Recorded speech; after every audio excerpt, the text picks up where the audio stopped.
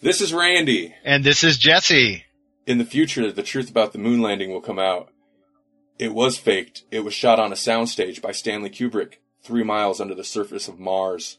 In the future, the new American currency is going to be baby food and Dr. Seuss books. Yes! I like that.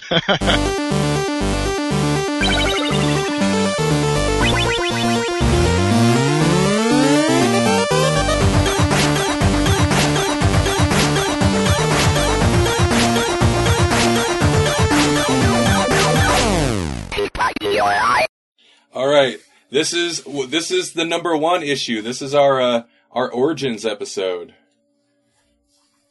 We're taking it out and we're showing it around town. Yep, that's right. Got our pitch together. This is our pitch. All right, the Grawlix podcast. I've been excited for this. This is something I wanted to do for a while. I wanted to get together with you and be able to talk comics and Doctor Who, and as I've been typing in the description for the podcast all over the web is, other geek media, but primarily comics, web comics, and Doctor Who. So that is what you are in for, listeners. And you will enjoy each second, because we will enjoy each second. Yes. And that's just, we're paying it forward is all we're doing. Mm-hmm. Exactly. We kind of have a format we've set up for the show. Not to say we will necessarily stick to it strictly each episode, or really any episode. We tend to sidetrack ourselves, but I think the format will be good because it will give us a structure. I think going into the episodes, hopefully it'll make it feel a little less intimidating. And like I said before we started rolling, it's going to be a little awkward until it's not. And I'm not sure how long it'll take, but we'll get into the flow of it. Hey, Randy, our listeners have no idea who we are. You're right. We should maybe talk about ourselves. You go first, Jesse. All right. Okay. I'm Jesse Kiefer, and my claim to geek fame is that I draw and write a web comic. That's my main thing. But I have been interested in comics. That's pretty much my favorite form of reading, and has been since I was an elementary kid. So that's kind of where I'm coming from. Comic books, Doctor Who, movies, I like them. Yeah, I'm Randall Sylvie. I've always been interested in comic books. When I was younger, like once in a while my dad would kind of randomly pick up a comic book, and he had some old ones laying around. And I read those things over and over again. Other than that, I hadn't really regularly collected or read miniseries going at that time. I was always into it, always into Batman, usually the TV shows, the movies, the cartoons. Same with back in the day, of course, Batman the animated series, the X-Men show, which was on Fox in the 90s, which was fantastic and does not hold up nearly as well as Batman does. Oh no. No. At the time I loved it, but I have since tried to watch it, and I can appreciate aspects of it that they were doing that cartoon series just for kids just weren't doing. But it does not hold up. It was pretty rough. They tried to hit a lot of the really big storylines, but they had to adapt it to a cartoon audience. Yeah. And sometimes you can do that, sometimes you can't. So I guess the interest in the characters was there. I was always a big Batman fan. Beyond that, I didn't really hit the comic books hard until just a couple years ago. I promise I'm not a poser. I feel like that. Being a newcomer to both comics and Doctor Who, I constantly have that that poser feeling. But since getting into comics, been reading a lot, kind of almost trying to make up for lost time, trying to hit the essentials. And then with Doctor Who, that was another thing. I didn't get into Doctor Who till the new series. I was one of those. But since then, I've gone back and I've watched every episode of the classic Doctor up to the 5th Doctor. I'm in the 5th Doctor now. And that's quite an endeavor. Like, it has taken some time. You had mentioned before the show that you started in on Time Flight, so I dug it up and I watched the first episode and watched part of the second episode, and yeah. It's okay. Does the reveal about that very strange character that comes in at the end of the first episode, does that happen during the second episode or later? It doesn't happen yet, and you know what I'm talking about, though. It's totally, yeah, you see it coming a mile away, unfortunately. It's so weird, though. Like, why was his disguise even necessary? No, it wasn't. I don't understand it. It was watchable. Like, I was entertained by it.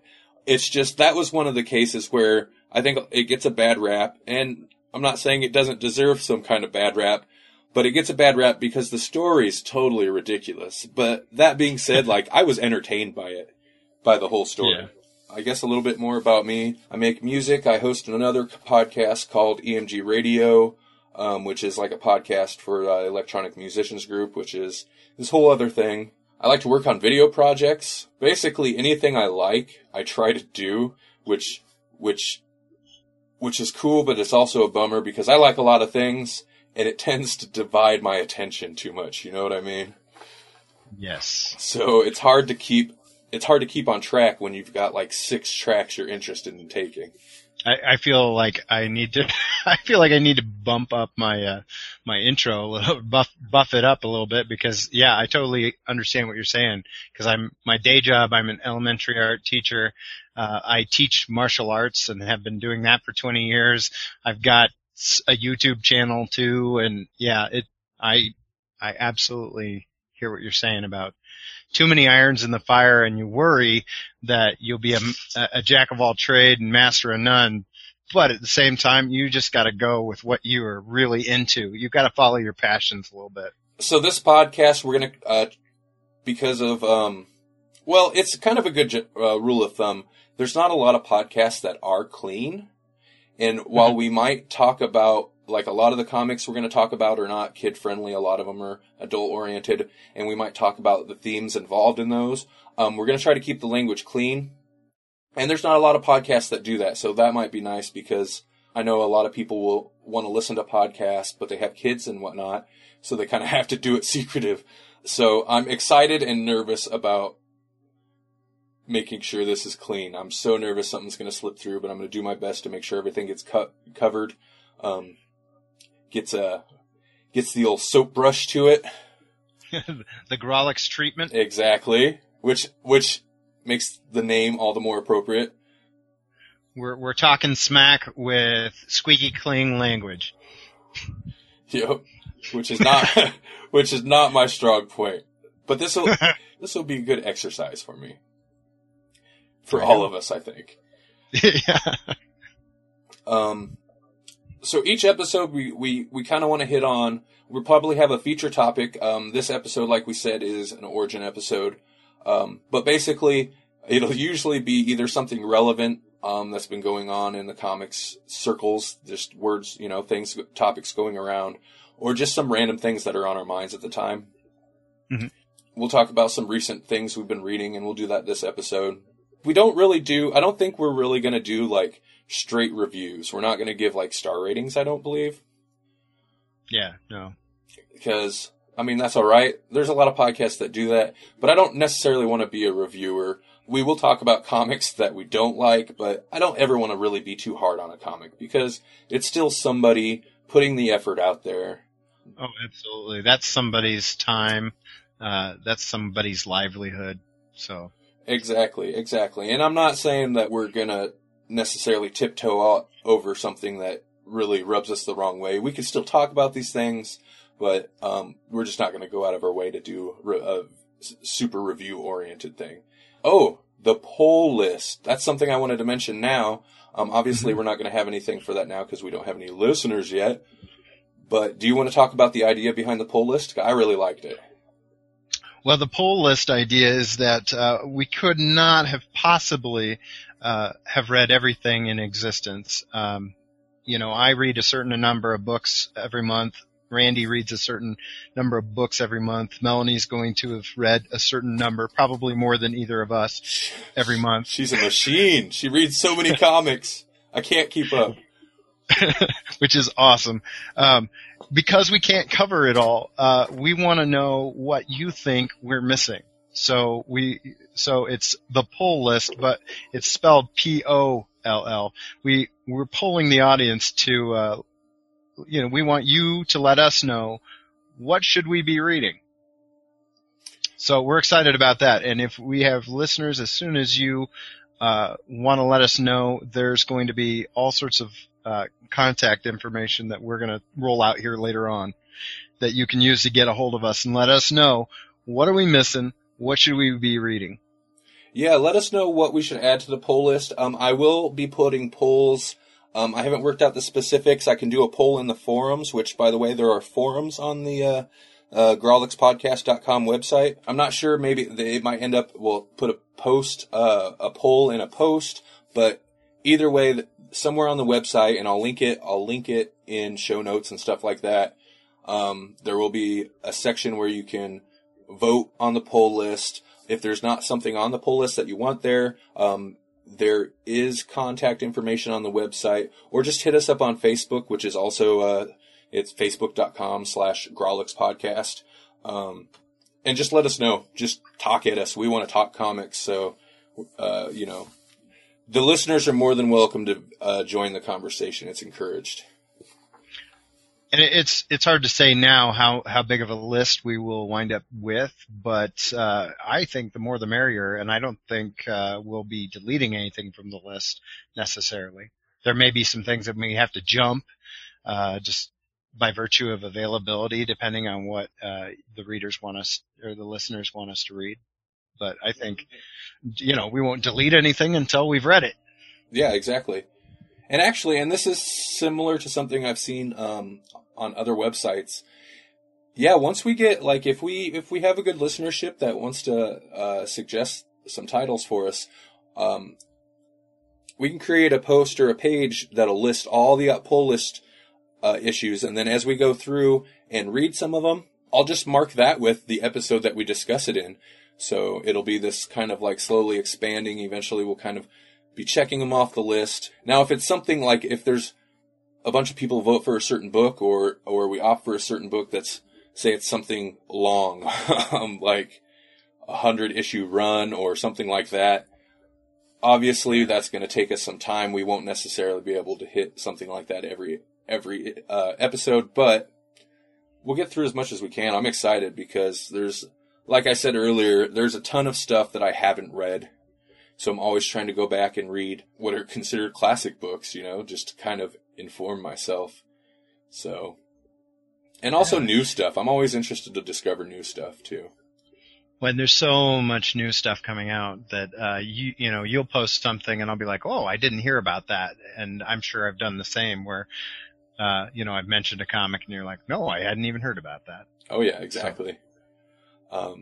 And that's kind of another thing about why I wanted to discuss our latest reads and some of our favorites and stuff, because I know for the most part you're reading primarily books that I'm not reading, and then vice versa.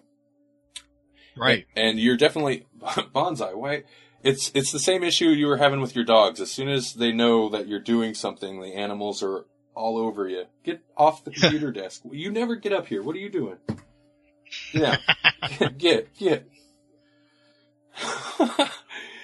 He's sitting on my computer and he's trying to climb right up on the desk. That's what was happening before. Echo was trying to get into my lap, and he was just being kind of an attention grabber. Hey, good call. Nice. See what I did there, Grawlix listeners? Dude, those are your teacher skills right there. You're like, That's right. You know what the animals, you know what they're doing. They're probably thinking we're going insane. We're sitting in here talking to ourselves. They're trying to help us. What is wrong with you? At least if I'm here, you're talking. Listen. This box thing with the screen, it's really worrisome what's happening here. Oh, you stare at it all day, now you're talking to it. It's just one step too far. Stop listening to the glowing screen. The animals are like, did I just enter the Twilight Zone? Oh, man. It doesn't even have a face. It doesn't even have a face. Where are its eyes?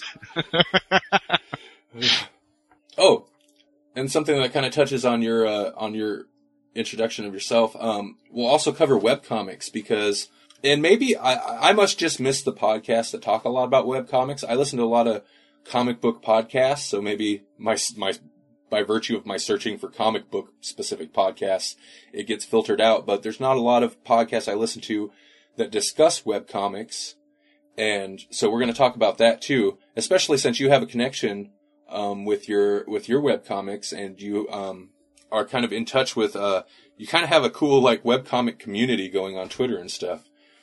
Yeah, there's a great network of webcomicers out there, and there are podcasts out there that talk about webcomics, but a lot of the time they're just really super focused on just webcomics, and I feel like we're kind of at a point now where a lot of big names are creating webcomics, and it's just a matter of their self-publishing on the web. I mean, that's really all it is. Mm-hmm. And so I feel like webcomics really, they deserve just as much respect as our printed medium, especially since that's kind of how we're digesting comics anymore. It's in the digital media. You know, you can get all of your monthly polls on Comixology now and just read them strictly on your iPad or whatever your favorite digital reader is. Yeah, I've found, I've kind of got a growing list of webcomics, and I've been basically kind of bouncing around RSS readers to try to find the one that works best for me to kind of compile and keep on top of them, as opposed to, like, I mean, obviously you want to visit their websites and stuff, but mm-hmm. I tend to fall behind. For example, Smaller Totems. I love that webcomic. But I'll fall behind, which is also fine. I'll fall behind and then be like, oh yeah, Smaller Totems, usually because they post on Twitter, and then I'll, catch back up. But, they're freely available, which is awesome. And I've been personally just trying to find like an RSS reader that I really like so I can, compile all the feeds in there and then stay on top of it. But there's some great, services out there like Ink Outbreak and Comic Rocket, which kind of act like RSS feeds. The problem with RSS feeds and aggregators like those is that for whatever reason, not every site is going to be a carbon copy of what they need in order to work optimally. So, the one reader that you really find that you like for the majority of your comics, it might not work for Smaller Totems, or it might not work for Axe Cop or whatever. And so, unfortunately, there's going to be some gaps in whatever readers that you choose. But yeah, that's really a good way to try to keep current, or kind of like a bookmarking system where it's like, okay, that's where I left off. Oh yeah, I like that. I'm going to have to check that out. Since we're still on the topic, do you want to talk about Tank Monkey or Just for Kicks or anything? Okay, we can get the vanity stuff out of the way in the first episode, I guess. I know that's kind of weird, right? But I mean, we're still kind of in like introduction mode, talking about ourselves. So sure. Yeah. Is it not appropriate? Because no. I guess if you were like, hey Randy, you wanna pimp your product? I don't know if I'd feel that comfortable with it either. So it's your call. I'm cool talking about it. I'm cool talking about it. I jumped into webcomics kind of as a byproduct of going back to school for my master's degree, which seems like a really strange origin for someone to get into drawing webcomics, but stick with me. I went back to school to get my master's degree so that I could get get better pay as a teacher and just become a better teacher in general. And in the process of doing that, one of my instructors was writing a book, and she needed illustrator for that book. And so I had been wanting to get back into drawing cartoons, because that was always kind of a dream of mine, was to do either animation or comic books.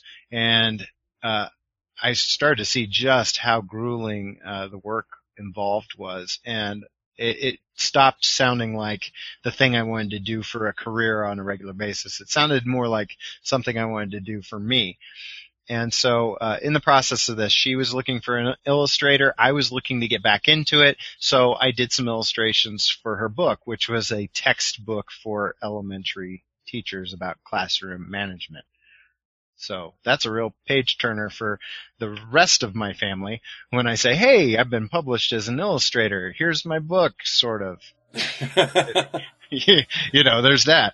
Well, but what it did was it parlayed itself into me getting a little bit more confidence about doing it. And so I started my webcomic Just for Kicks. And it was literally just for kicks at the beginning.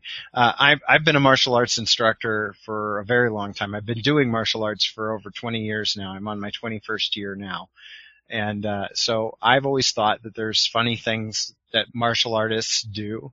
And so I thought the very first comic I should do is a write what you know kind of comic. And so it's a web comic basically about two brothers who are kind of thrown into this situation where they are going to run a martial arts school together, which is sort of biographical in that, or autobiographical in that, my middle brother, Jacob, he also is a martial arts instructor, and we've been instructing in the same school for a pretty long time. So that's what that comic was about.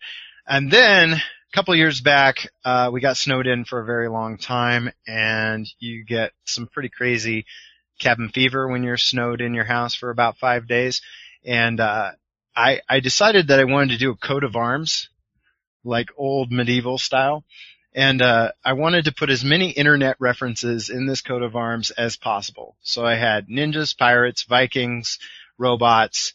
I flanked the shield with Tyrannosaurus Rexes. One had an electric guitar, one had a surfboard. I had a shark underneath the crest with a ribbon going across it. And then at the top, I needed a tree topper. And someone suggested you need a tank. Well, I wanted to do a tank. And then someone said, you need a monkey driving the tank. And then I said, I need a monkey driving the tank that's wearing like an opera Viking horned helmet. And that's where Tank Monkey was born. Nice. So he is the product of being indoors for entirely too long.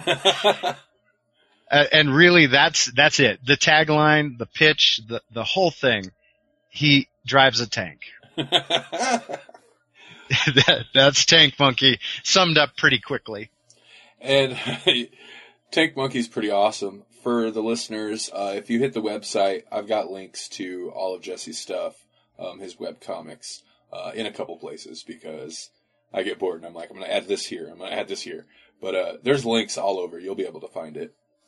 If you're going to go there now, it's tankmonkeycomic.com and kickscomic.com for Just for Kicks. Yeah.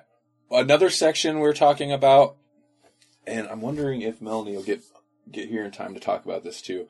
I'm not sure the finalized title for this section, but Flaming Poo is what I have written down. Now, this is of course coming after how we earlier said we weren't gonna be bashing comics. This is still, I think, a good section. It's almost like the pull list, but in the polar opposite. We're gonna try to track down comics that are objectively bad. And actually, I've looked up a couple lists. I'll have to send you, Jesse. I'll have to send you some of the lists of like the worst comics of all time. And then we're gonna check it out and see if it's as bad as people say. I'll try to come at it objectively. But I thought that was a fun segment. And what you had suggested when we first brought that up, me and Melanie both read. So I'm kind of excited to talk about that. So. Oh, you read it? Yeah. Issues up to issue 5. I don't know if 6 is out yet, but when we had read it, 6 wasn't out yet. Okay, and I have covers in my mind, so I have the latest issue, and I have not read it, but I have read all but the most recent issue. Okay. Let's see. Which I think is 5. Okay. Yeah. I can't even describe the cover without giving it away. Okay. Yeah. I can't even. I mean, like, we have to dive into the discussion on this. Well, yeah, we'll hold off on that for a moment, and hopefully get to that a little bit here in a little bit. Another segment that this is totally born out of my interest in this comic is I've got it titled as Swamp Studies for now.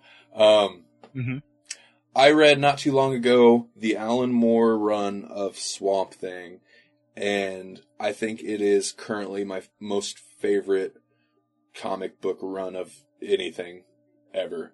I think it's pretty awesome. So what I was hoping to do, Melanie's read it all. She enjoyed it. I loaned you some issues. So what I was kind of hoping to do with that is kind of I say in-depth study. It's basically just going to kind of be a discussion. But we're going to break it down into, each episode I'd like to cover like one book or half of a book as they're collected, because I believe they're collected into 6 books, and then just kind of talk about it. That'll be kind of tricky to do without hitting super hardcore spoilers. Right. But, we'll see what we can do there. And spoilers is another thing. Like, for the most part, if it can be avoided, I'm going to try to avoid, like, when we're talking about what we've been reading, I'm going to try to avoid spoilers, but if there's something we really want to get into, we'll give you a warning ahead of time before we get into spoilers on something. Right. And with this, as we're going through Swamp Studies, if you're following along with the podcast, you're going to know in advance what book we're on and what's coming up. So if you haven't gotten that far in your own Swamp Studies, which we would encourage, then you'll want to jump that segment maybe in the podcast. Yeah, exactly. Like, I think at the beginning it might be alright. We won't hit too bad spoiler territory, but as we get into the later, like, as you get it later into the run, you just can't avoid, like, if you're going to discuss it, you have to discuss where Swamp Thing in the story is at in that moment. And obviously, if you're way behind in the run, that's going to spoil something for you, so. And then after Swamp Studies, after we go through that, it'll be something else. We'll find something else. I'll throw it to Jesse on that one and be like, what do you want to do, since I picked Swamp Thing? But I also knew that was something I could bring Melanie in on, because she read it and enjoyed it quite a bit. Yeah, excellent. I'm currently probably the furthest behind. There's no probably about it. I think I read the first run that you gave me, which I think was up to issue 24. Is that where the first run kind of ends? Yeah, the end of 24 kind of felt like an appropriate ending spot, or for that at that. You know what I'm talking about? Yes. The dogs and the dog portion. Bring your canine friends in; they'll enjoy this part. Yeah, at the end of where I'm at it was kind of just the first run, and then he kind of, I don't want to get into it too much, because I assume we'll get into it, but yeah, there was kind of an ending to that first arc. Yeah. And the whole run's kind of good about that. I mean, there's overarching storylines, and then there's some storylines that kind of go on a little further than you can just, like, tidy up in a couple issues. But it's pretty good. Alan Moore's writing on that is pretty good about encapsulating certain segments of the entire story. So it does feel, kind of complete like that. Let's see. And actually, I took a thumb through those earlier today just to see where we were at on it. And yeah, there's a couple things I really want to touch on, but we shouldn't talk about too much till it's actually time to talk about it, I suppose. Sure. I'm sure there's other things. I guess we don't want to talk the whole podcast about what the podcast is going to be about. Right, yeah. And I'm not sure when Melanie's going to get here. If she doesn't get in on it, I don't think it's an issue. Do you want to talk about what we've been reading lately? Sure, I can start off with that. I think the number one thing that I've been reading pretty ravenously lately is IDW's run on the Teenage Mutant Ninja Turtles. And if you're following the Ninja Turtles right now, they're kind of in an interesting place because they just relaunched the animated series on Nickelodeon. And from what I've heard, it's been a pretty good relaunch there, which I have not seen any of at all. But what I'm talking about is the IDW relaunch that they did, not all that long before that animated series started. And it's really interesting. It's a really interesting restart to the whole series. And, I could go off on a tangent about reboots and relaunches. We could do a whole episode on that, and I'm not going to get into the bare bones of my feelings on that. I'll give you the abridged version. I think that relaunches sometimes are necessary, and I think that reboots and relaunches can really revive something that's struggling. And I think this is a case where they pulled it off really well. And I had moments where I thought, well, what are they doing with that? But it's really coming together in a really interesting and cohesive package. And I think that's really partly to do because they've added, Eastman, one of the original creators, is, he's involved in the project. And a lot of times he does covers for each issue. He's involved in the writing process. He's done, some one-off stories. He did a story for the annual. I think it was the first annual for the run. And they're now into, I don't know how many issues, 20 something at this point. And it's interesting because they're trekking down familiar territory in an unfamiliar way is the best way to explain the way that the new series goes. So how would you say, from my end, I haven't read, any of the comics. Most of what I know of Ninja Turtles, and I think old school hardcore comics fans will be gritting their teeth a bit, but is the animated series from back in the day, but that's totally appropriate for my age. I grew up during that time period, so Ninja Turtles, I loved it. But, what would you say this series is kind of akin to? Is it kind of like a meshing of various, because you've got the original style, Ninja Turtles comic run, obviously the more, the very kid-friendly animated series, and then that's been rebooted a couple times for animated series. What would you say this current ongoing is kind of more akin to? Okay, and that's what I love so much about this run, is that it very carefully references everything. When we first meet the Turtles, they're all wearing red, just like the original Eastman and Laird run. In the very beginning, once we established color in the Ninja Turtle run, they all wore red bandanas. There wasn't the multicolor that you see in those later 80s, cartoons and comics that we're all used to. We're all used to the orange, the purple, the blue, and the red. So they start out the series with them all in red, and there's a very cool reason why they do that. And then when that arc completes, then they all don their colors, and it happens in a very cool way. So there's the callback to the original really gritty run. And it approaches things I wouldn't say in a super gritty and violent way, but they're not pulling punches either. I mean, they establish certain storylines from the cartoon series and from some of the campy era that most of us grew up with in a way that's very interesting. So there's stuff that's pulled directly. I mean, without giving you too many spoilers, you have classic characters that you loved in the cartoon, like Krang. You have the neutrinos. Things that I would thought, I can't believe they're going to touch that with a 10-foot pole in this comic. And yet they come away from it. I'm not going to say that every storyline that they've done so far has been an absolute home run, but I don't think there's been a single one where I'd say, nah, next, So, they're doing really well pulling from that.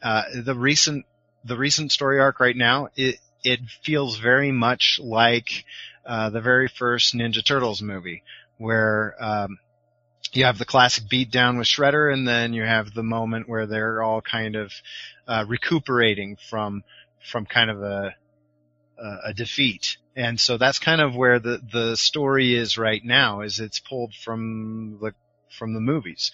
So I feel like it's pulling from everywhere, and that is probably what I love about it most, is that I can take any given story and issue and I can pull from my memory and say, oh, they're doing that?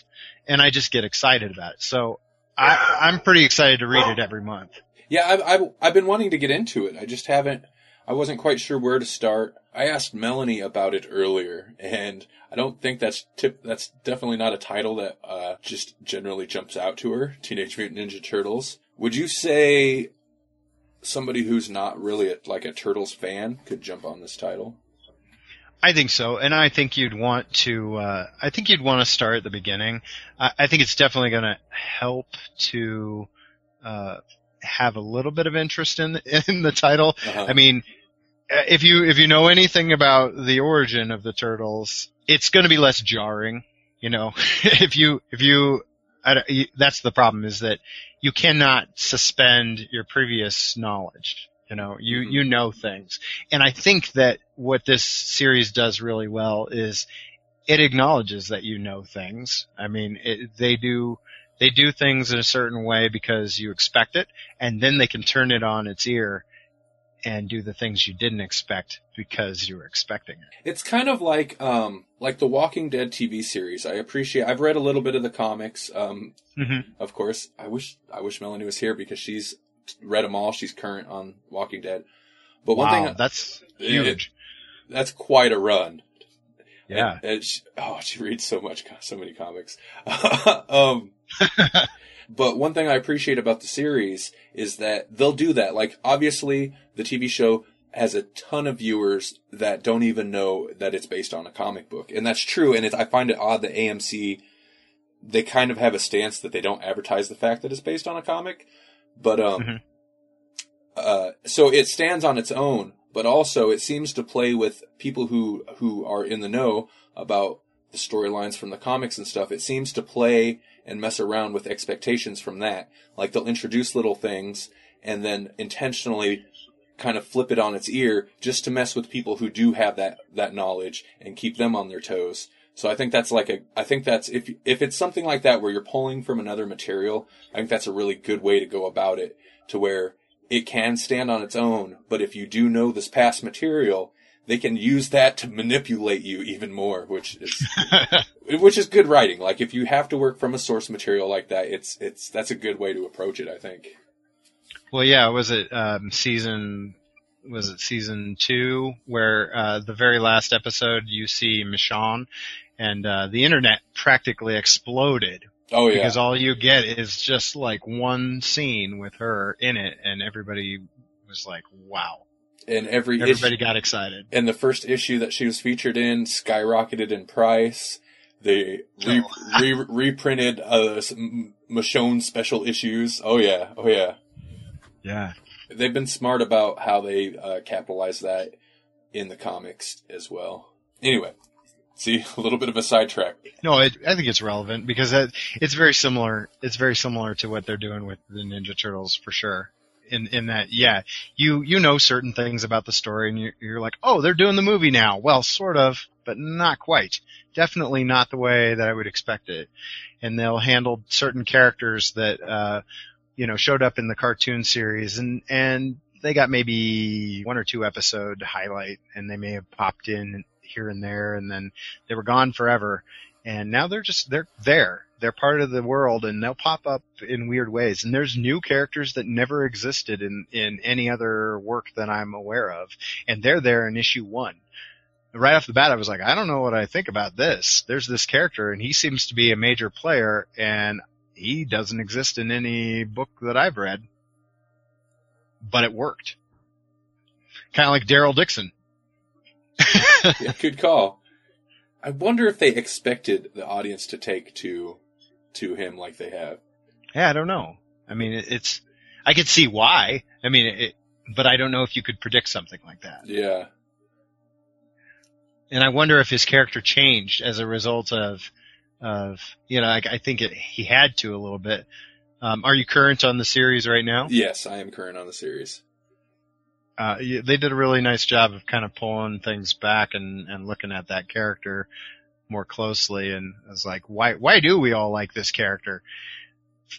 For a second, you're like, oh, yeah, why do we like this character? But we do. What else are you reading? Do you want to do kind of a rundown of a couple other titles you're reading, or? It's kind of hard. It's kind of hard to think without them like right in front of me, and knowing what we might do in other segments. Yeah. One of them. I want to skip that one that we might do in a later segment. Okay. But I've been reading. Right now I'm reading a lot of IP type of comic runs. I was a big fan of the Transformers comics. I loved the Transformers cartoon when I was a kid. And then I discovered the Transformers comics, and they ran when I was a kid, but I didn't read them. I discovered them after the fact. And, there was kind of two different storylines going on. There was the the US storyline, and then there was the UK stories.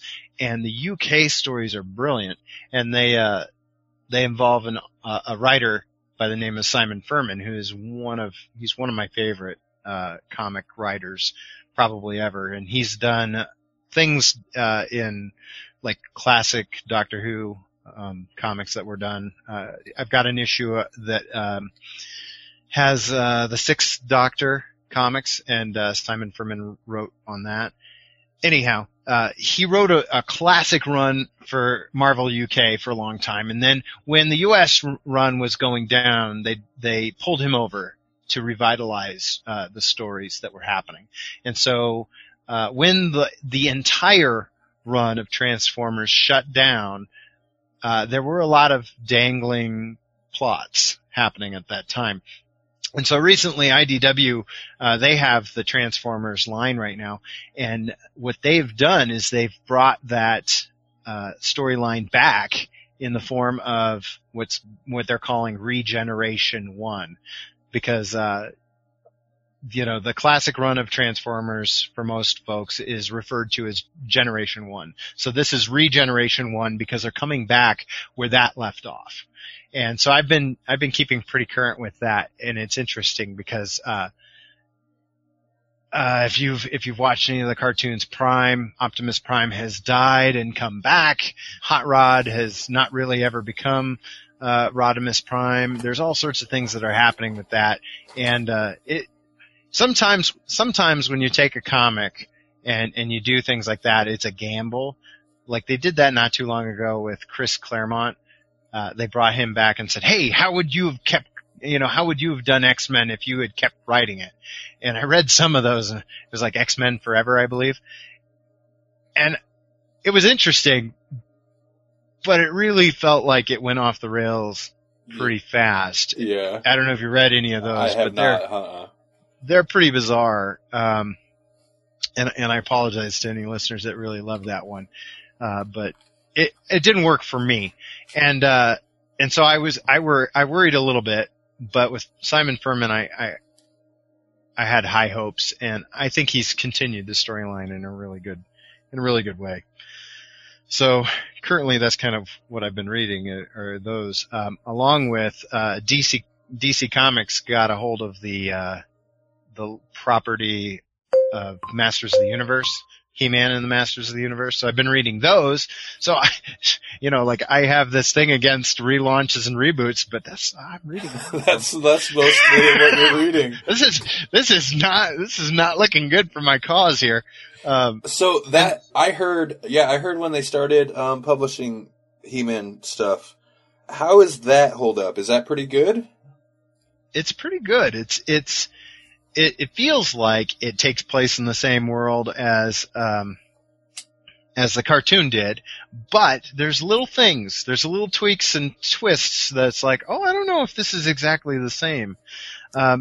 like it started with a miniseries, and then they launched it into a full-blown monthly, and right now they've got the monthly, and there's a crossover event happening right now where the Masters of the Universe are actually in the DC universe.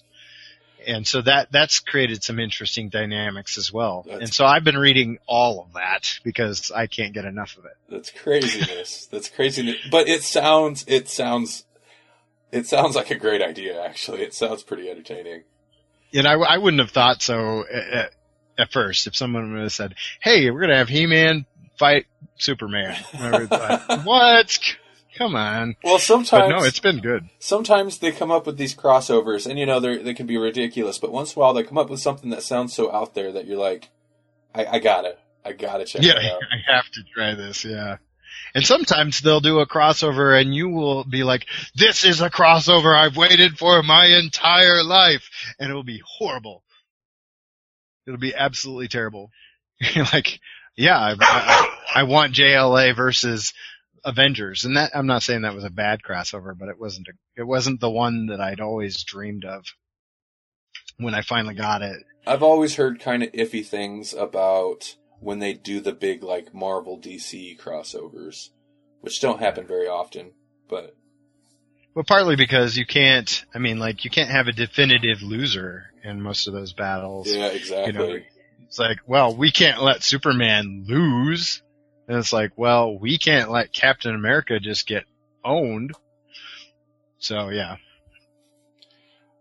It's kind of like the Avengers versus X-Men thing. I mean, it didn't necessarily play out like a winner's-loser situation, but it's like anytime you're throwing these big names against each other, in the end it's gonna. Well, I guess AVX might not be the best example, but it's gonna end up being a draw, or they're gonna be like, "What are we fighting for? We need to join forces." So yes, you just can't. You can't have one concede to defeat. It's just not gonna happen. Yeah, and it's gotten to the point where it's very formulaic. You know what's going to happen. They're going to come together. They don't know or trust each other, so they're going to battle because that's what we hope to see. And then it's going to be resolved somehow. And then they work together, and yeah, we know the formula. We've seen it. We've heard it. Yeah, it's hard to shake it up without somebody looking inferior, and if you're talking two major companies come together to do this joint thing, it's just not going to happen. So last month, Joker's Daughter #1 came out. It was a one-shot. Mm-hmm. This was a pretty weird book. Basically, they set up the Joker's daughter in the New 52, and I didn't know anything about her pre-New 52. Uh-huh. It's kind of a weird character. I looked her up, but apparently, she was just kind of this chick. At one point, she was claiming to be Two-Face's daughter and kind of switched through different villains. But during Villains Month, DC did a while ago, which was brutal and awful, and it murdered my pocketbook. I hope they don't do some... I hate when they do that thing. So I buy all the Batman titles, with the exception of some of the odder titles I started buying, and then when it came time to trim the fat, like Little Gotham, mm-hmm. which is a digital first title, then it comes out on print. Same with Batman 66. I started picking those up. They're interesting, but I ended up dropping them just to kind of, again, trim the fat. Mm-hmm. But during Villains Month this last year, I was buying every Central Batman title, and 4 issues of every title came out that one month. It was ridiculous. But anyway, my point with that was one of the issues, and I can't remember which Batman title it was covered Joker's daughter, because each issue covered a different villain. So they kind of set her up there, and I actually kind of liked that issue. Thought it was interesting. She's a really twisted character. This is definitely not a kid-friendly book. Mm-hmm. Really, despite what they're rated, a lot of the Batman titles are not kid-friendly books anymore. Right. Which, for me as an adult reader, is fine. I don't mind that. I don't necessarily want all my Batman to be totally sterile, but on the other hand, kind of sucks for kids. Yeah. But But this one, you think, hey, I'm going in. I'm gonna get comics for my kid. Batman, that should be pretty good. Exactly. I mean, we had a cartoon, right? yeah, exactly. Batman. You grab the central Batman book, and I kind of think about this sometimes, like the Capullo Snyder run of Batman, which I'm still enjoying. I've been enjoying the whole time. But even that book gets pretty grisly sometimes. Like the first few issues, this guy was murdered, and at one point Capullo, like, okay, he does the art, and they're doing kind of an autopsy type thing, and if it was a camera, he essentially set the camera down in this huge open chest cavity wound of the victim pointing out, and it's like, that's pretty grisly, man. Oh, yeah. But he came from Spawn, so I guess that's kind of to be expected. He did a lot of Spawn. Yeah, if you read any Spawn, that was the book that Louis had. Louis had Spawn issue 2, and Mom made him sell it just because it was Spawn. Yeah, I've heard that story. He I think in retrospect he's still pretty upset about it. Oh, it would be worth so much money. Uh-huh. And we knew, because it was worth a decent amount of cash back then, even in the beat up state it was in, because we read it cover to cover multiple times. But yeah, just having it still would have been worth something. So this one shot of Joker's daughter, there's not a lot of spoiler I guess I can throw into it, but so I don't have to worry about that too much. But basically, it's this character. She's a younger chick. It's hard to pinpoint a specific. I think at one point they say she might be something like 16, but they're setting her up as a villain, obviously. Mm-hmm. And she's pretty twisted. And this book really, like, pushes the limits. I'm not sure what rating they threw on there, but it pushes the limits. Like, they make her a cutter, and they show that type stuff. Here, hold on. Melanie's here. Okay. Hey. Yay! Yes, Melanie is here. Yep. This is Melanie. Hello. She reads a ton of comics. I can't keep up. We were talking about that a little bit earlier because I sent him this list of your ongoing, and actually I think I can add Saga to that now too. Yeah. There's at least one or two more I could add to that, but so we just got to basically we spent half the show talking about what the show will be and decided we should probably move on from that. Uh-huh. And all throughout that, we're like, Melanie reads more comics than either of us. Yeah. Which is weird because I just recently became a comic book person. She's the newest, and she eclipses. But you have a lot of time to do so. And I'm a reader in general anyway. Yeah, you're a reader. When I only read books, I would fly through books like 3 or 4. If she runs out of comics, then she's like, I'm going to read a book, just so you know. So I'm like, okay. And then she'll get done with that. She's like, I'm almost done with the book. Where's my comics? That's awesome. I was talking about Joker's daughter. And basically the rundown is, I kind of enjoyed it, but it's one of those books where it almost seems, it wasn't bad, but there's points in it in which it almost seemed like, it's kind of one of those where it's more interested in pushing some shock value instead of giving like a solid substance. Yeah. Mm-hmm. Not bad, definitely not for the kids. Mm-mm. It was. Well, the best parts of it were the shock value, which is kind of sad. Yeah. I will say, and this is slightly spoilery, but it's kind of vague, so I'm going to go ahead and slightly spoil this one. If you're interested in reading Joker's Daughter #1, the one shot that came out, I even have the date. It came out the 5th of last month. It's the only mention so far since the whole Death of the Family storyline that kind of hints at the Joker still existing, although it's so vague that it might not be true. Mm. But it's the only mention so far that hints at the Joker still being alive that I've read in any of the DC comics. So that's kind of interesting. But on to some of the books that I really enjoy, because I buy several books and then I've kind of got like my set little pile of what I have to read immediately, and then the other ones kind of go into the box until I get to them. I call that the backlog. Yes, the backlog. I'm about half and half backlog, and then half I have to read right away. Mm-hmm. Yeah. Earth 2. Yeah, Earth 2 is definitely one of my favorite currently going on. Do you know anything about Earth 2, Jesse? Well, I don't know anything about New 52 Earth 2. I mean, I knew that Earth 2 was around, Mm-hmm. the whole Crisis on Infinite Earths kind of thing. So no, I don't know anything about the new Earth 2 at all. Okay, so it starts off, and this is no spoiler because this is the first issue. They're up to 20 something. It's kind of it's one of the books that launched with the first wave of New 52 stuff. Earth 2 is under attack, and right off the bat, they pretty much kill off all of Earth 2's popular superheroes that equate to, you know, our characters. Batman, Superman, and Wonder Woman get killed off right off the bat. Mm-hmm. So they take those three off the plate. So basically, this war against whoever, it's the dark seed people, the leftovers. Dark side. I'm sorry. Yeah. A war against Darkseid and the Parademons, or whatever they're called. They push them back, but it wipes out all the superheroes. So it starts off, and it's pretty much like a world without wonders, as they call their superheroes there. So basically what you're getting is it's new wonders being started, and you get a new Flash. There's a hot girl, and like a Green Lantern type. But a lot of their powers are more...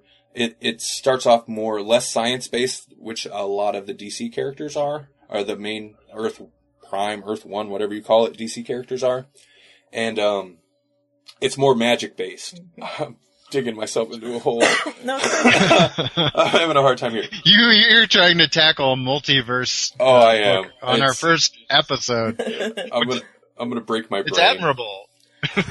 No, that's good. You set the foundation, but are you going to give it all away, or? No, I'm not going to give it all away. Okay.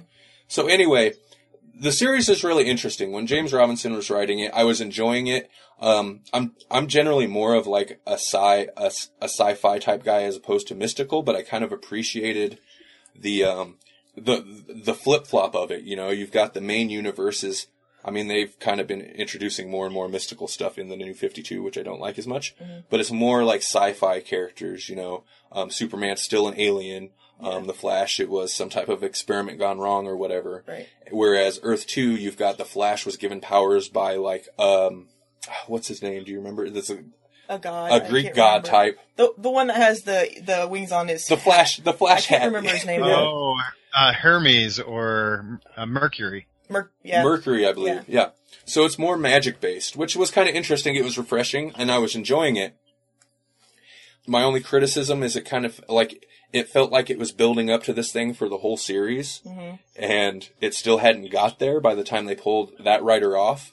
I feel bad because I've heard James Robinson on other podcasts talking about it, and it was definitely one of those things where they pulled him off before he had a chance to finish his story, which really sucks, and DC seems really good about doing that. And I'm not going to say Tom Taylor's a better writer on the title, that'd be kind of rude. But Tom Taylor come over, and I became a big fan of his because he's writing the Injustice Gods Among Us series. And I love that book. Yeah, it's good. It's an excellent book. And you can totally tell they're like, okay, so he's been doing good on this other alternate DC universe type thing. It's funny, but it has some grit to it. Mm-hmm. So you can totally tell where the DC editors got the idea of like, okay, let's put him here. Right. And since he came on, he really came on right as, like, the action was about to explode. It's really interesting the angle he's been taking because you've literally got, and I don't want to spoil it because I suggest if you're going to read Earth 2 to start at the beginning because it really is this long story. Even though they changed writers, Tom Taylor comes on and continues on the story. And from what I understand, he does, like, continue some of the ideas that the previous writer had, which is nice. Mm-hmm. But at one point, you literally have one character stomping a mud hole in another character, screaming, "No more magic." And that's like in the first, that was like the first issue of Tom Taylor's run on it. So I'm like, that must be the angle this guy's taking. Like, he's keeping it real. Yeah, he's like, okay, this is done. We're changing it. Yeah, the whole first half is setting up magical characters, and then he takes over. No more magic. No more magic. Definitively. Oh man, it's brutal too, but really good book. I just read, I read their annual number 2 came out. That was pretty cool. There's a character in there. I don't know what I can say that's not spoiler. But it goes into kind of an alternate origin of a character, a very popular character that has seemed to have lots of alternate origins told about him lately. But it's kind of a cool take. Anyway, it's another origin story. Obviously, it's an alternate universe. It's kind of another character, so you get another origin. But it's a refreshing take on it. Mm-hmm. You read it. Did you like it? I actually can't recall. Okay, that's the problem with reading so many comic books. Yeah, you can't remember what's what. what. And it would be one thing if it was all different. But when I've got, like I've told you before, I've got like 5 different. You're reading in the same kind of universe with like 3 Batmans and then like 3 Supermans, and they get confused. You are reading like 4 different universes of DC. Mm-hmm. 4 different variations of DC universes. So yeah, I get a little confused sometimes. But if you're looking for an interesting version of the DC universe, Earth 2 is a pretty interesting version. Mm-hmm. Anyway, Earth 2, that'll be my recommendation. One of the other things I'm reading that I've been enjoying a lot is Revival. I love Revival. Revival is awesome. It's an image book. This is again not one for kids. It's a mature title. Mm-hmm.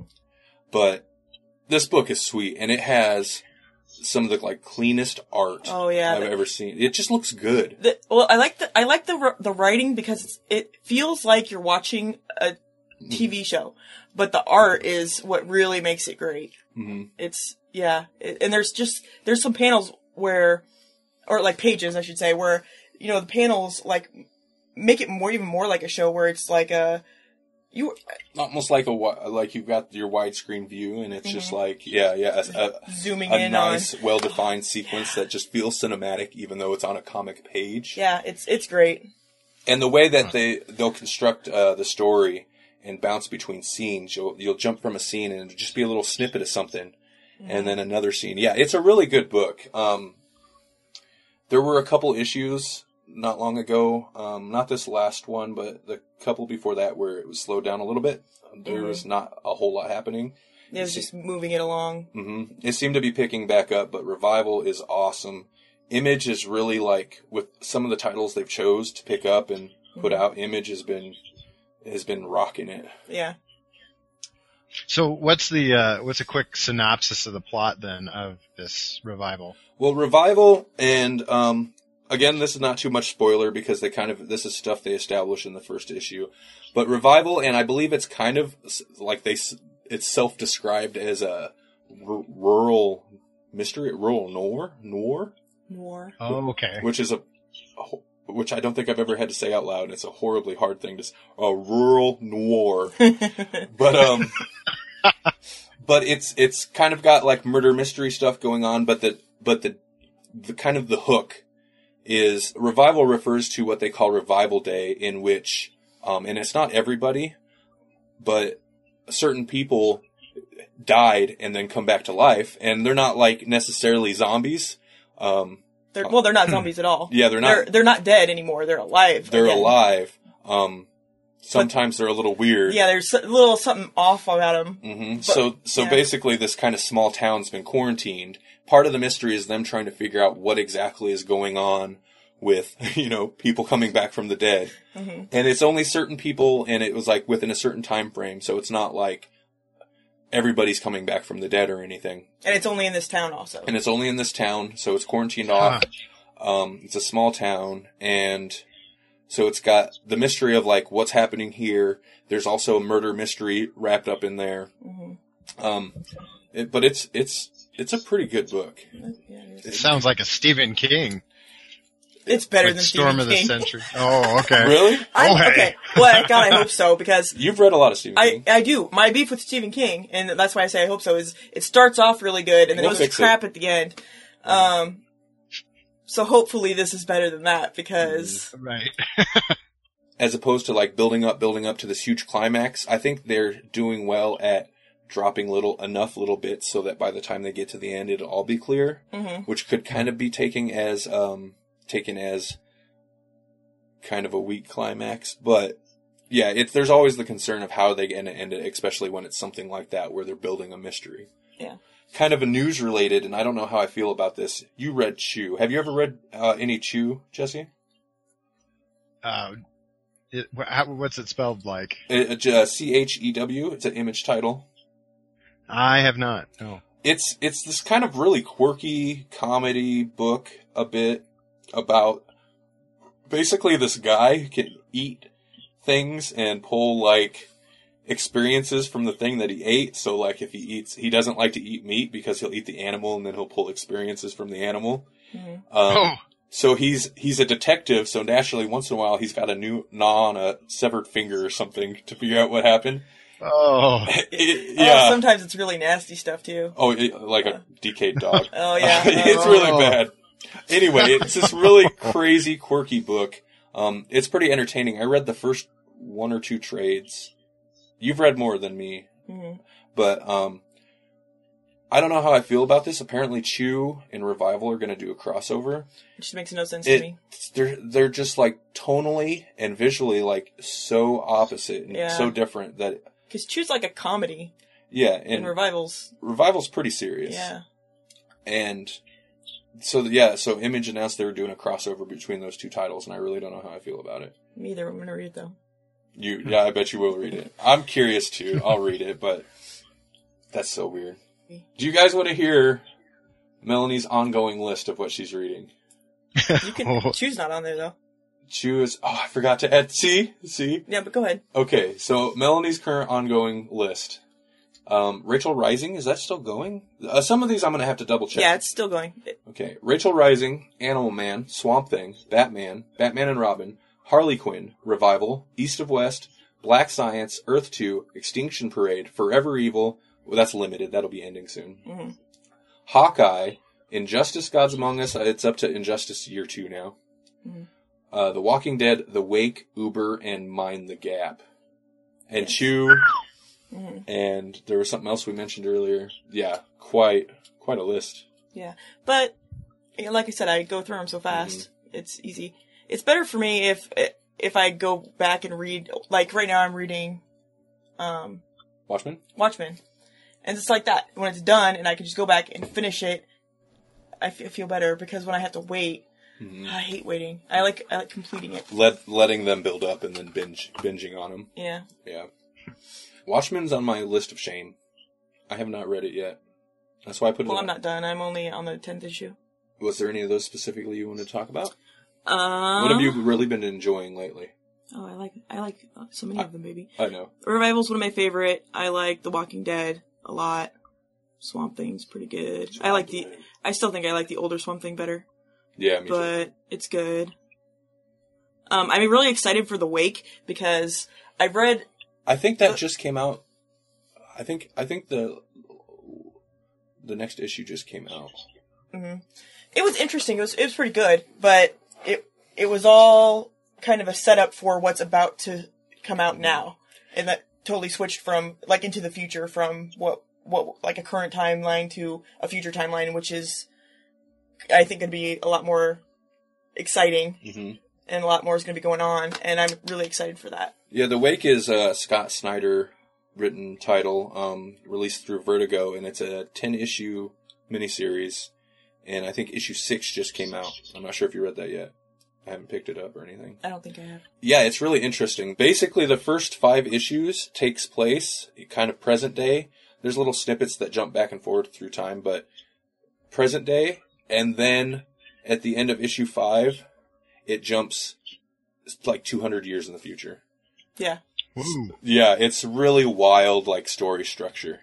Mm-hmm. But it's a pretty interesting book about, I don't know, it starts off like a monster story with these, like, crazy fish, crazy merman type fish. Yeah, it's basically like, they don't get into it very much, but way in the past that they don't even get to. There was a divergence in our evolution, and some of us went back to the water. Uh-huh. And now they're emerging, and that's kind of where you come in on the story. Mm-hmm. You follow these kind of scientists and government types, and they discover one of these mermen, and then things just get crazy from there. Yeah. But that's a pretty cool title. There were several delays. The 6th issue was delayed several months. Mm-hmm. I'm not sure why, but... Oh, and you know what else? Sandman. What's up with Sandman? You know how long I've been waiting? Sandman Overture Have you ever read any of the Sandman, Jesse? That is on my wall of shame. Yeah, me too. Me too, actually. Yeah, you guys have to read it. It's great. So It's fabulous. Gaiman has been writing. It's called Sandman Overture, and I believe it's supposed to be a 6-issue mini, but it's like the first time he's been writing any Sandman for at least 10 years, at least. Yeah. I was just gonna ask, is 10, he 15? still writing it? Yeah, I mean, obviously the series ended a long time ago, and I think it was like he wrote the run of like 100 issues or so, something like that. It's a little over 100, I think. A little over 100 issues. Yeah. They've had other writers do, like, there's a Sandman Mystery Theater. I've never read any of that either. Yeah, neither have I. But that wasn't necessarily Gaiman. But yeah, no, he wrote this 6-issue mini, and yeah, there was one issue, and then the second issue was delayed for like 4 months or so. Mm. But delays, it's kind of like, it gets frustrating, but at the same time you're like, well, okay, they need more time to get it done. So long as it eventually comes out. I've heard of books that have like been delayed indefinitely. Not necessarily even canceled, it's just they get delayed so long, eventually it just doesn't happen. No. Don't worry, you have a worried look. That's not gonna be the case with the Sandman, but. I hope not, because I like Sandman. Well, I like Gaiman anyway. I like his books too, so. I think that happened a little bit with Kevin Smith's run on some of the Batman titles, but just some of his runs in general. He would do a issue, and then there would be months before the next one. Mm-hmm. Yeah, I've heard that, and I know that his follow-up to... Which one was first? Was Cacophony first, or... What was yes, it? and then Widening Gyre was second, and now we're sitting on this crazy cliffhanger until he decides to do the third part, and who knows when that'll ever happen. Yeah. He swears it'll happen someday, but it's been years now. He takes on too many projects like someone else I know. We were talking about that earlier. We were actually talking about that earlier. At least he gets some of them done, though. Yeah. Self-slam. Did you say self-slam? Yes, you did. Oh. You just throw a hashtag on the front of that. Yeah. Hashtag self-slam. It's a thing now. It's a Randy. thing You now. just made a thing. Trendsetter. Okay. All right. Well, I don't want to drag on this recent reads too long. Since we do have Melanie here now, we should jump back to Flaming Poo. Eventually we'll come up with a better name. Yes, I'm excited. Flaming Poo. Okay. Do you want to set up what this, set up the title and like kind of how it came about to be, Jesse, that we're talking about it in the Flaming Poo section? Okay, sure, I could try.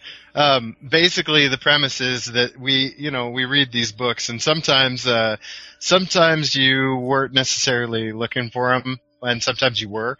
Like, I think the one we're going to talk about today is The Other Dead. Is that true? Okay. Yeah. The Other Dead was actually one I was super excited about when I read the initial synopsis for it. And when I got it, I started reading it, and then I realized this is either the worst thing I've ever read or it's the best thing I've ever read.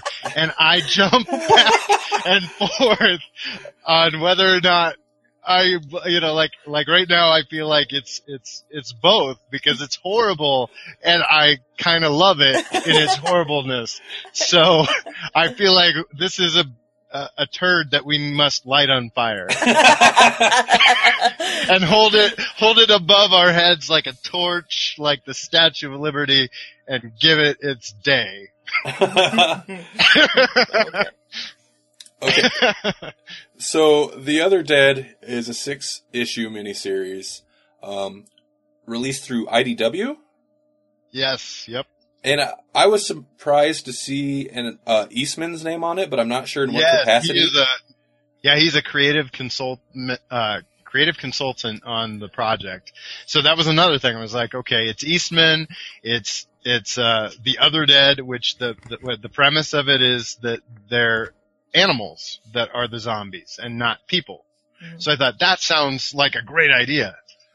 I want to read that. and then it just goes crazy. It goes crazy. Yes. So me and Melanie both read this. We've read up to issue 5. Okay.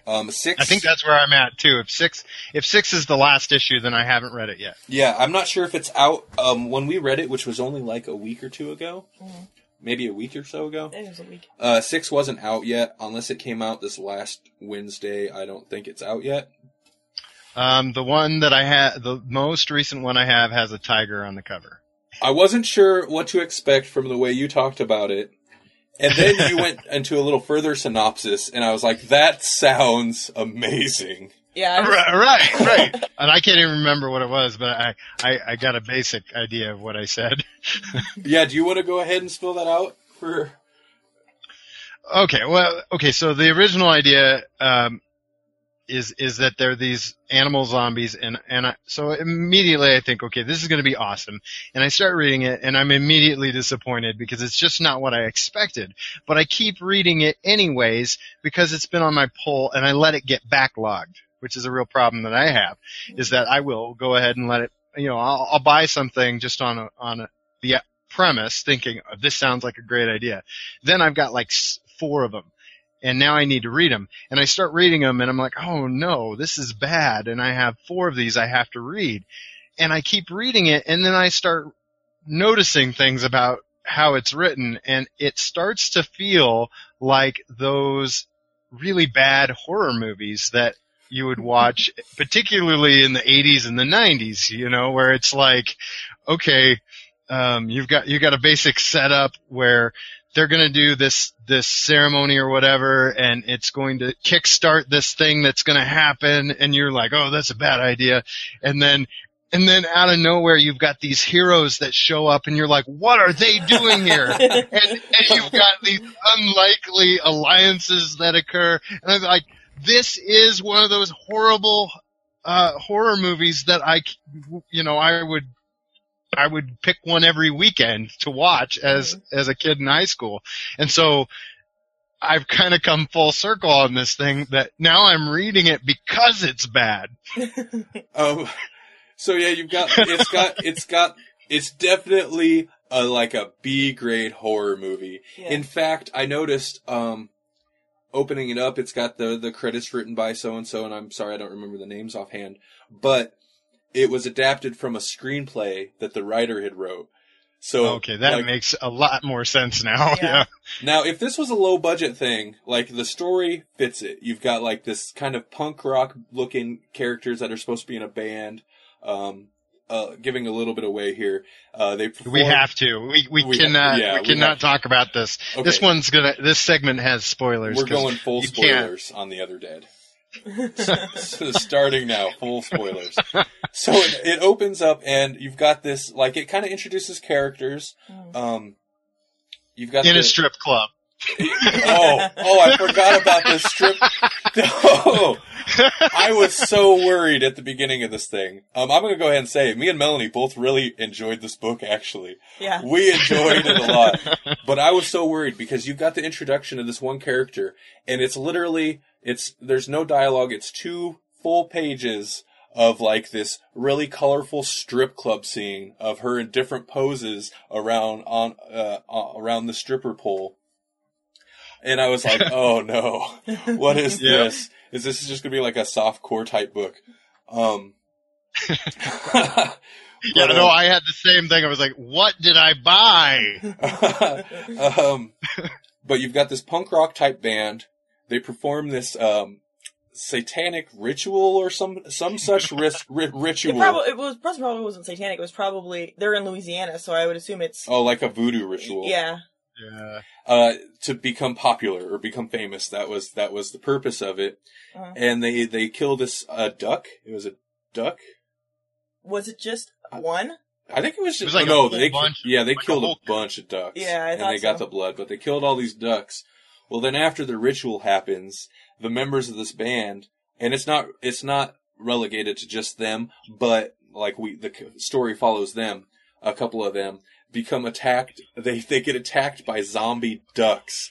All these jacked up zombie ducks. And then they kill one of the ducks or something, and it falls in the swamp, and then it just snowballs from there. Mm. So you've got the alligators and the creatures in the swamp, and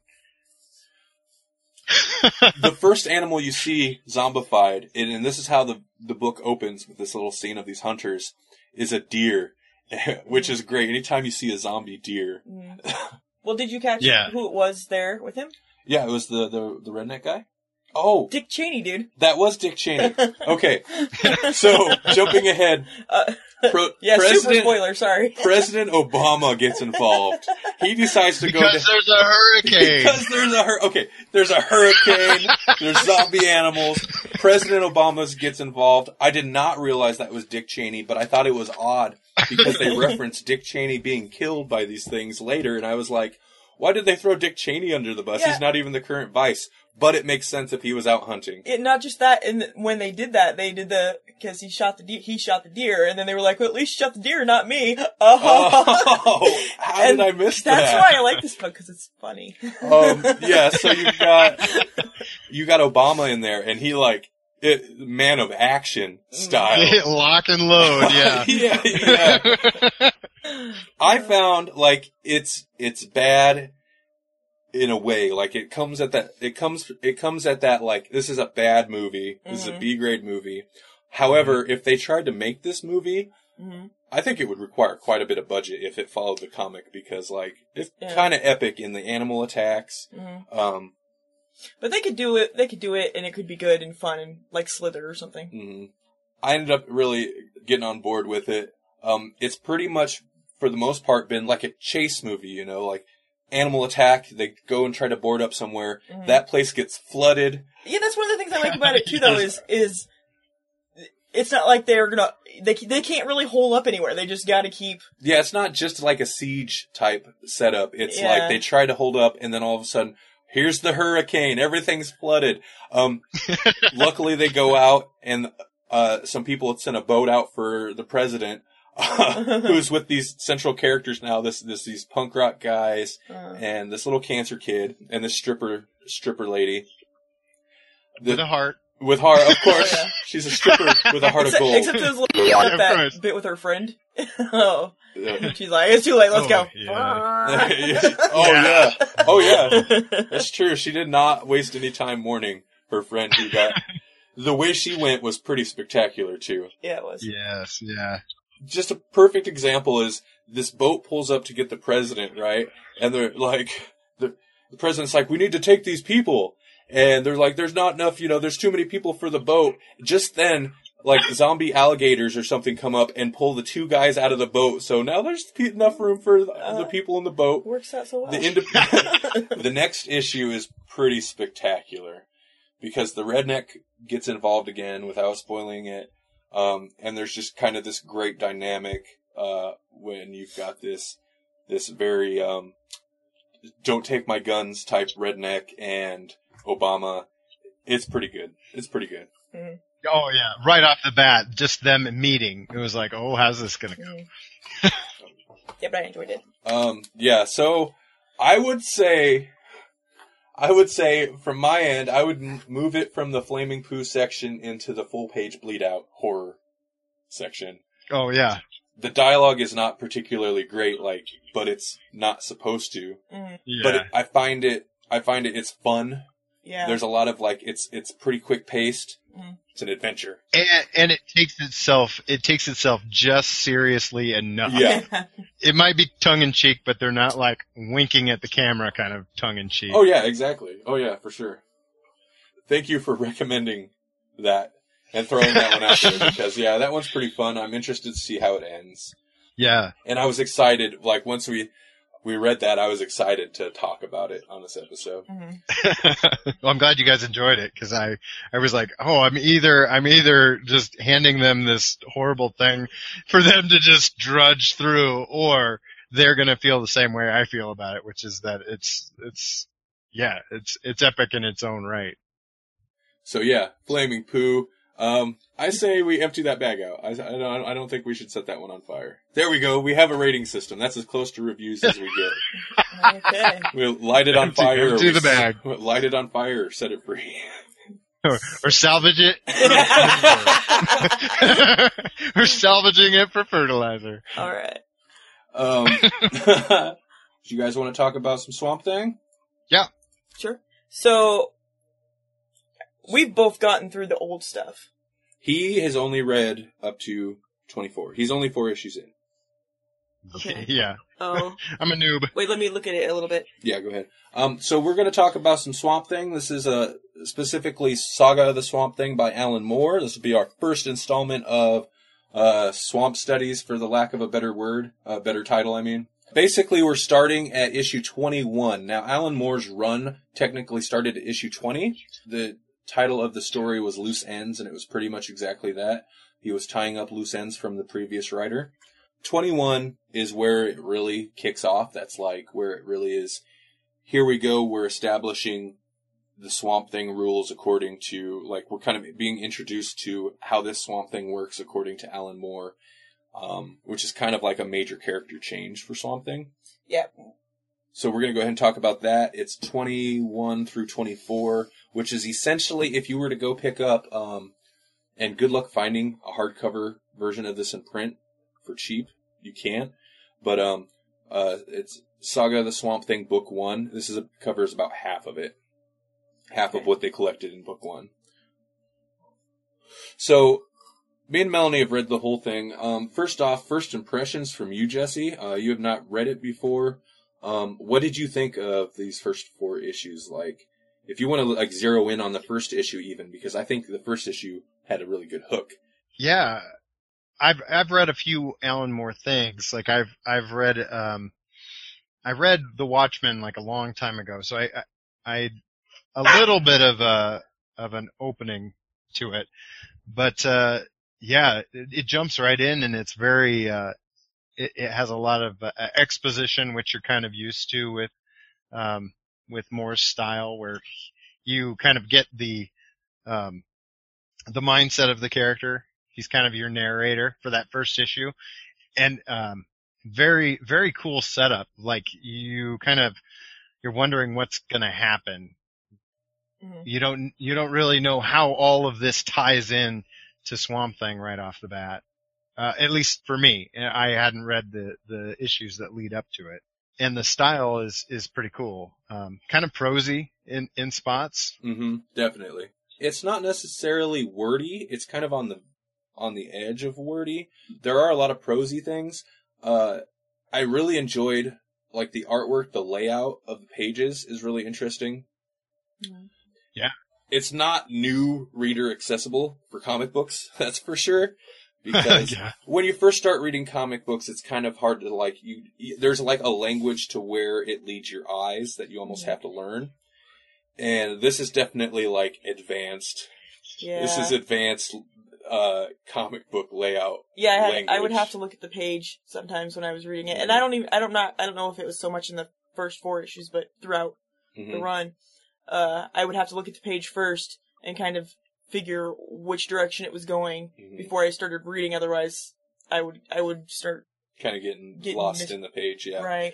And I don't think it's a fail in the layouts. I think it does really well at leading your eye where to go with the dialogue and stuff. But it is kind of something to acclimatize to, because most comics have a very clear defined layout on you. You pretty much know where your eye is supposed to go. And since this one's a little more freeform, it does take a little getting used to. Right. But yeah, this story, I thought the story was fantastic. I don't think you were totally sold on the idea of Swamp Thing. Well, when you first just say Swamp Thing, and I hadn't read any of it, I'm like, oh, Swamp Thing. Swamp Thing. But okay. once it really gets into it, like, and it just, I mean, in the first 4 issues, it just tip of the iceberg, really. But when you can see how awesome it actually, I mean, there's not really any way to describe it unless you can read it, how far-reaching it becomes, I suppose, that it made it so much better. Yeah, the first story is just like a cool story, well told. It's a very kind of contained story. It sets up Swamp Thing as, it kind of changes the character, whereas before he was a man pretending to be a plant as opposed to a plant pretending to be a man. Yeah, I really like that idea. And that's part of why, and I'm glad I started with this, or otherwise I probably wouldn't want to read any Swamp Thing, because it opens it up to so many more possibilities. Yeah. Than it would otherwise be if it was a man pretending to be a man. Yeah.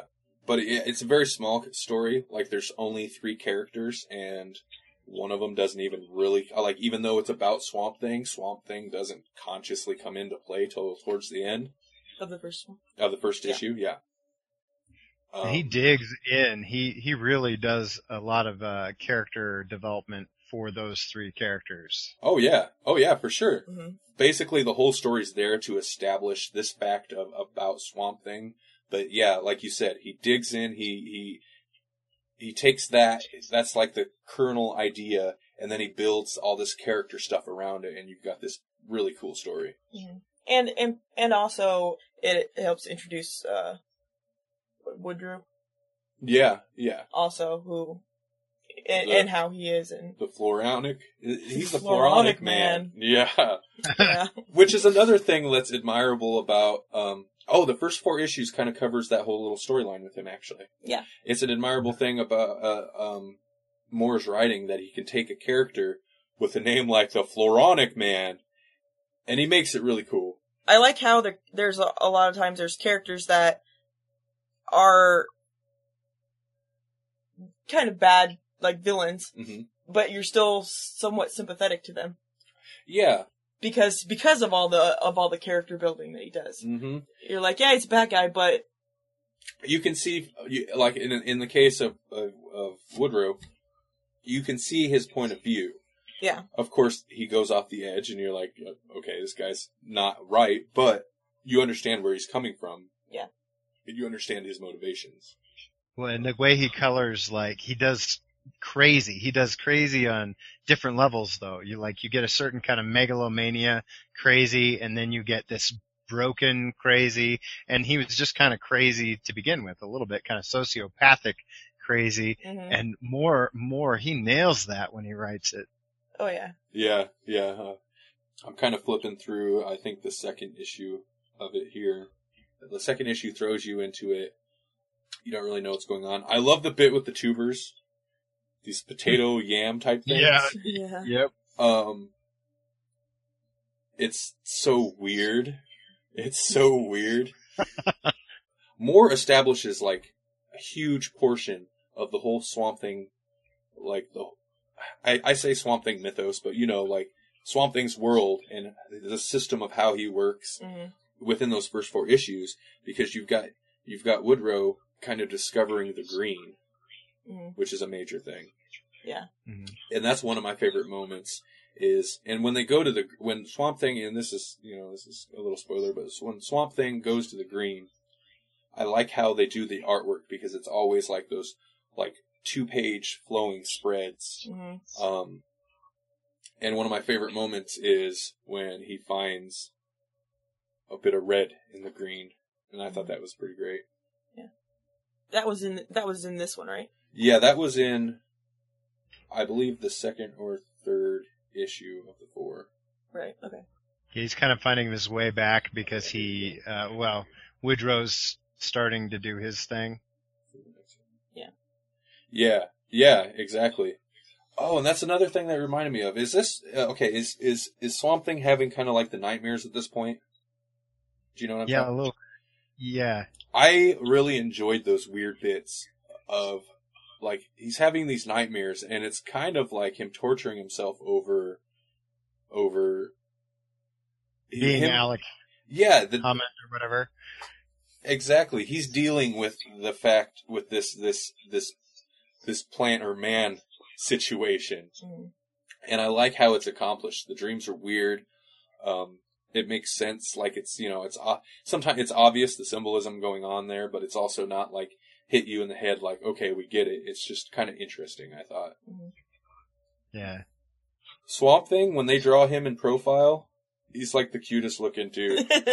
he looks so gentle and nice when they draw him. It's like a combination of his brow and his nose. He looks like a Dr. Seuss Whoville character. That's one of the things. Yeah, I can see that. That's one of the things that won me over most on Swampy was He's so cute. he's so cute because he would be disgusting, and they talk about it. He would be disgusting. He'd be moist all the time. Oh yeah. He's got like rotting plants and stuff going on, Bugs and bugs in him. Oh yeah, when Abby comes across him in the swamp, and And is that part of? that is. It's like the second issue. Abby comes across him in the swamp. Abby and her husband, and Woodrow is there. Yeah. And she's talking about just little like Moral put these little details, and it's just like a line or a couple lines, but it like really like gets under my skin. Mm-hmm.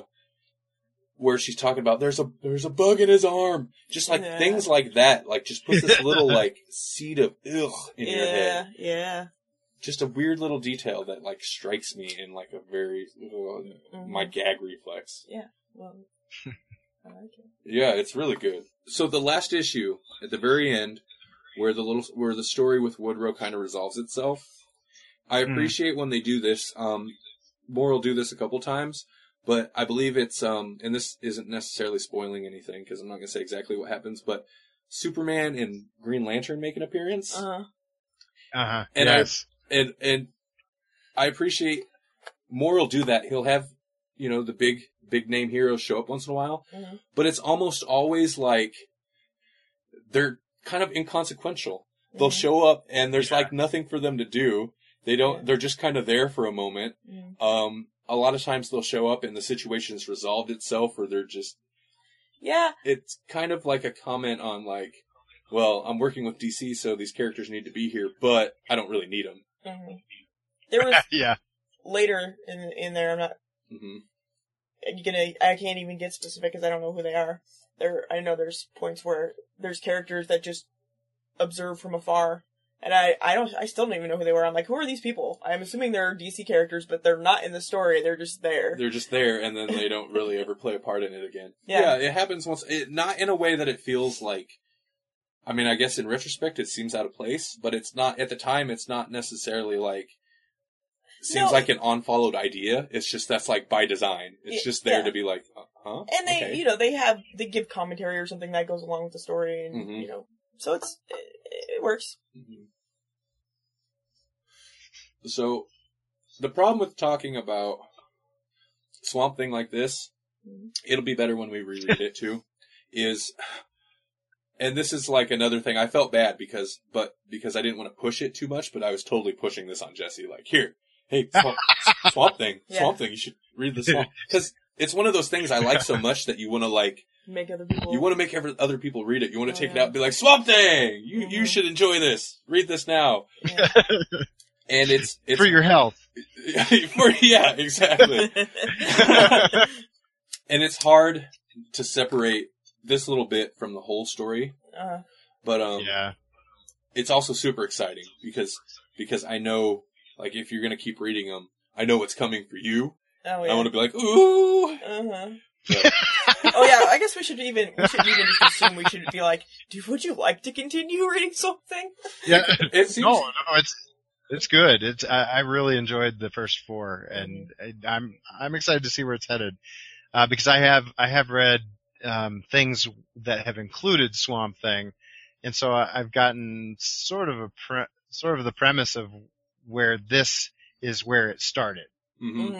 So I'm reverse engineering, I guess, is where it's like, oh, this is how it started. What I've found out later. Kind of a related aside. The New 52 Swamp Thing I've been reading, Snyder started writing it, he wrote a big chunk of it, and then this Charles, I'm not sure how to say his last name, Soule, took over. And actually between the two writers, I've kind of been enjoying the second writer's stuff more. It feels more like Swamp Thing than Scott Snyder's stuff.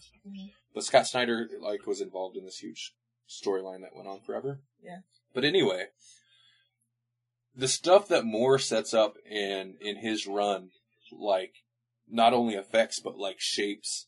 And that's why I keep calling it the Swamp Thing mythos, because the stuff that Moore sets up shapes the whole, system of how Swamp Thing works, what the deal is. The major conflicts in the new 52 run of Swamp Thing are all, directly related to things that are all established in Moore's run. And actually Animal Man also. And Animal Man too, is based on that, pretty much that exact idea. same thing, yeah. So, like, he's really setting up a huge amount of stuff that, like, is persistent from, I don't remember when this was published, but from the 80s till now.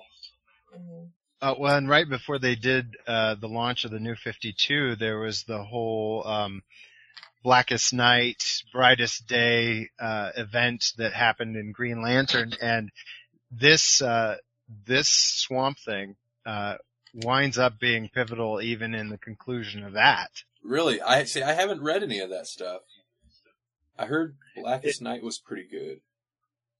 Yeah, Blackest Night definitely worth it. And Brightest Day was okay. It was, you're still hungry for more, so you keep going, Yeah. And there's moments where you're like, yeah, but then they jump the shark and then they try to tie it all together, and they sort of do, but it's not gonna be a satisfying end for everyone.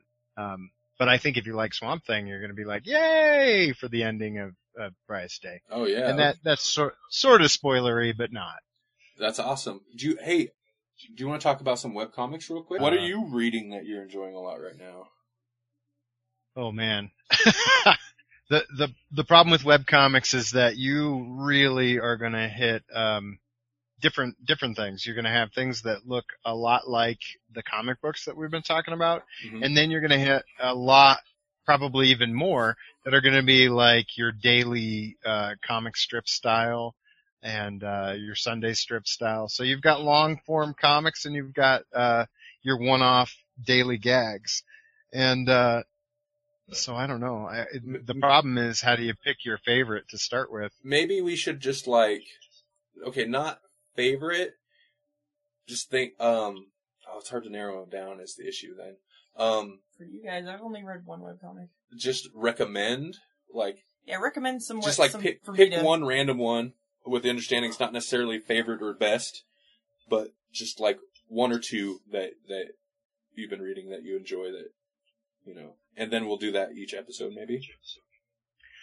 Okay. One that I think you guys will really enjoy would be The Hat and the Fat. If you hit their archives, you're going to go back and see their beginnings, and they've really developed. They've been going for about a year, and their art direction and the writing style has really improved and developed, and the basic premise is that these two disturbing gentlemen are cannibals, and it basically just kind of spotlights on what their antics are. And, the strip has developed into an elementary school type of, or school setting now, but boy, I picked a weird one to try to describe. But okay, so it's these cannibals, and so it's their weird twist on things that you deal with every day. And the art style is like Stick Person meets Dr. Seuss meets Tim Burton, in a pretty cool little mishmash. And the creators behind it, they're really cool. I mean, that's going to be the problem with talking about webcomics in general, is that I'm so biased in terms of these creators are just awesome people. Anyways, but I think that's one that you guys might like. It's pretty quirky. There's some fun stuff happening in there. That sounds cool. And that one is, I think it's thehatandfat.wordpress.com. I'm going to go ahead and suggest one that I've been reading a lot lately. I found it through Tumblr, I believe, is the dailies or pretty much anything by Dakota McFadden. Specifically the dailies, and it's really it's not a linear story or anything like that. It's just these strips of just kind of. I like it because sometimes you can tell it's just like a random thought that the creator had. Sometimes it's really like this twisted, bizarre thing. This is one of my favorite ones. It's got these kids playing, and the art style kind of changed once in a while, which is it's cool. intentional stylistic change. But at one point, it's got these kids playing. This is not going to pay off well, but it's got these kids playing like marbles. And off panel, somebody says, "Well, howdy, partners." And it's this teddy bear looking guy comes running up, and they're like, "Wow, a new cereal mascot." And then we go, yes, you sent that to me. Oh, yes. man. Okay, go on. Okay, yeah, then you go kind of close up to face, and the bear goes, "What is cereal?" And then you go even closer up to face, and he's looking shaky, and his eyes are watering, and he's like, "Why am I here?" Just weird things like that. And that's the whole thing. But yeah, I really appreciate, kind of the sense of humor, and also, like, it doesn't always just go, it's not just for jokes, it's like weird concepts and just strange things. There'll just be like a strip of a hamster rising out of the ground, and then the last panel is the hamster's floating above a city shooting laser beams out of its eyes. Just strange stuff like that, but the art looks pretty cool. You can check that out at blog.dakotamcfadzen.com. DAKOTAMCFADZEAN.com. Dakota McFadzen. I'll put a link to it. It's one of my favorites. We talked a little bit earlier about Smaller Totems, but you've been reading that, so do you want to recommend Smaller Totems to people? Read Smaller Totems. It's fantastic. Yeah, the art style, the writing, the whole premise, and even the blogs, man. You just dig around their site, and I'm really enjoying the work they put out. Mm-hmm. Yeah, I like the setup, and like it's okay. That's one that's definitely not for kids either. Most of the things we talk about are not for kids. I like the setup that it's about these stuffed animals and this kind of life they have at night and this job they have to do, but it's treated like so adultly. Mm-hmm. I enjoy it a lot, although it does pinge on some of my your fears. My fears, yeah, but you know, my thing with toys coming alive. I have issues with it. She used to have nightmares when she was a kid about, it's like that teddy bear one. It's exactly like that. I have the most realistic nightmares when I was little that my teddy bear would come alive, but it wasn't like it was attacking me or horrible. It would be like just standing there, and I'd look at it and it'd be like, "It's okay, Melanie, don't freak out. I'm not gonna hurt you." And I would flip out. It would scare me so bad. Oh. But anyway. So yeah, smallertotems.com. That one's pretty great. Yes. My only thing is that I wish they had a print edition, because I think it would look beautiful as a book. I agree. Yeah. I agree. I definitely wish they had a print edition. And it is like a linear ongoing story. So it would, like, from a storytelling perspective, would fit a print book very well. Yeah. And they do all these, like cover, I don't want to say parodies, more like homage to famous covers. Yeah. And they've got material for books for sure. And then even like in between installments, they'll have, just like a panel of a scene or just some artwork with, some quotes. And that's very cool too. And that's webcomics. I think in the future we'll kind of refine how we go about the segments, you know? This episode's not naturally going to be a bit rougher. Mm-hmm. And also, this is new recording gear, so I apologize if the sound ends up coming in a little weird. I've noticed we've been peaking once in a while. I try to adjust it on the fly. But to the listener, just, you know, we're going to smooth out the format, we're going to smooth out the recording. Everything's a little rough, but this is the first episode, so hopefully it's enjoyable. We were just so excited. We were excited and we wanted to do it. We did. And we were going to, actually a week ago, today we were going to record, and my gear just all failed me. So I went and bought some new gear to record the podcast. So there's a little bit of a learning curve, but hopefully this will be good. Mm-hmm. And hopefully I won't always be so late. Yeah. But I could be. But you might be. It'll vary. So I guess that'll be it. Hey, do you have a future prediction? Random? No? I'm trying to force this on everyone. It's gonna be a thing. Hashtag future predictions. Self bash. What did I say earlier? Self bash future predictions. Anyway. we had this whole, like, trying to hash out this future predictions concept that I had earlier, and it made the beginning of the podcast very hard to get rolling, but so I'm just trying to stall the show out now with it. Okay. Okay, we're gonna go ahead and go. We're gonna wrap this thing up. Thanks everybody for listening. Grawlixpodcast.com. If you want to find us on Twitter or Facebook or YouTube, even though I don't think there's anything at all on YouTube yet, basically just type in the address and throw Grawlix Podcast at the end, and you'll be there.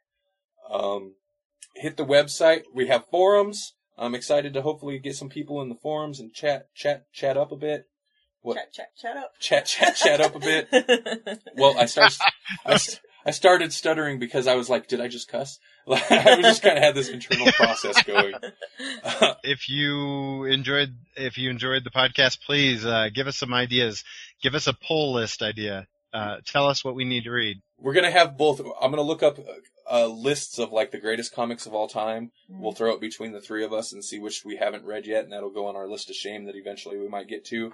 And then also the worst comics of all time. We'll compile a list.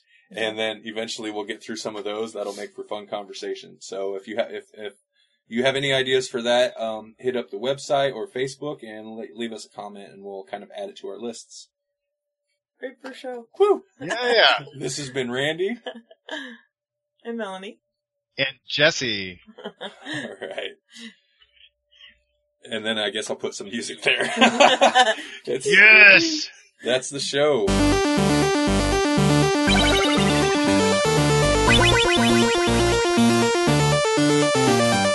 Thank you for listening to the Grawlix Podcast. The Grawlix Podcast is a production of Electronic Media Collective and Vorpal Arrow Studios.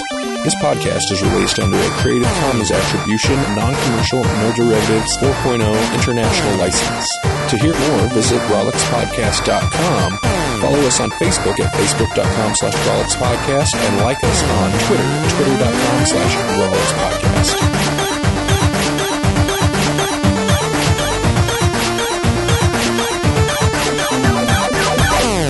Today is actually me and Melanie's 5-year anniversary. Woo-hoo. So after this, we're going to go... Happy anniversary. Thank you. We're going to go get something. We're going to go somewhere and eat something delicious or something. Yeah, sounds good. Do something anniversary-like. Yeah.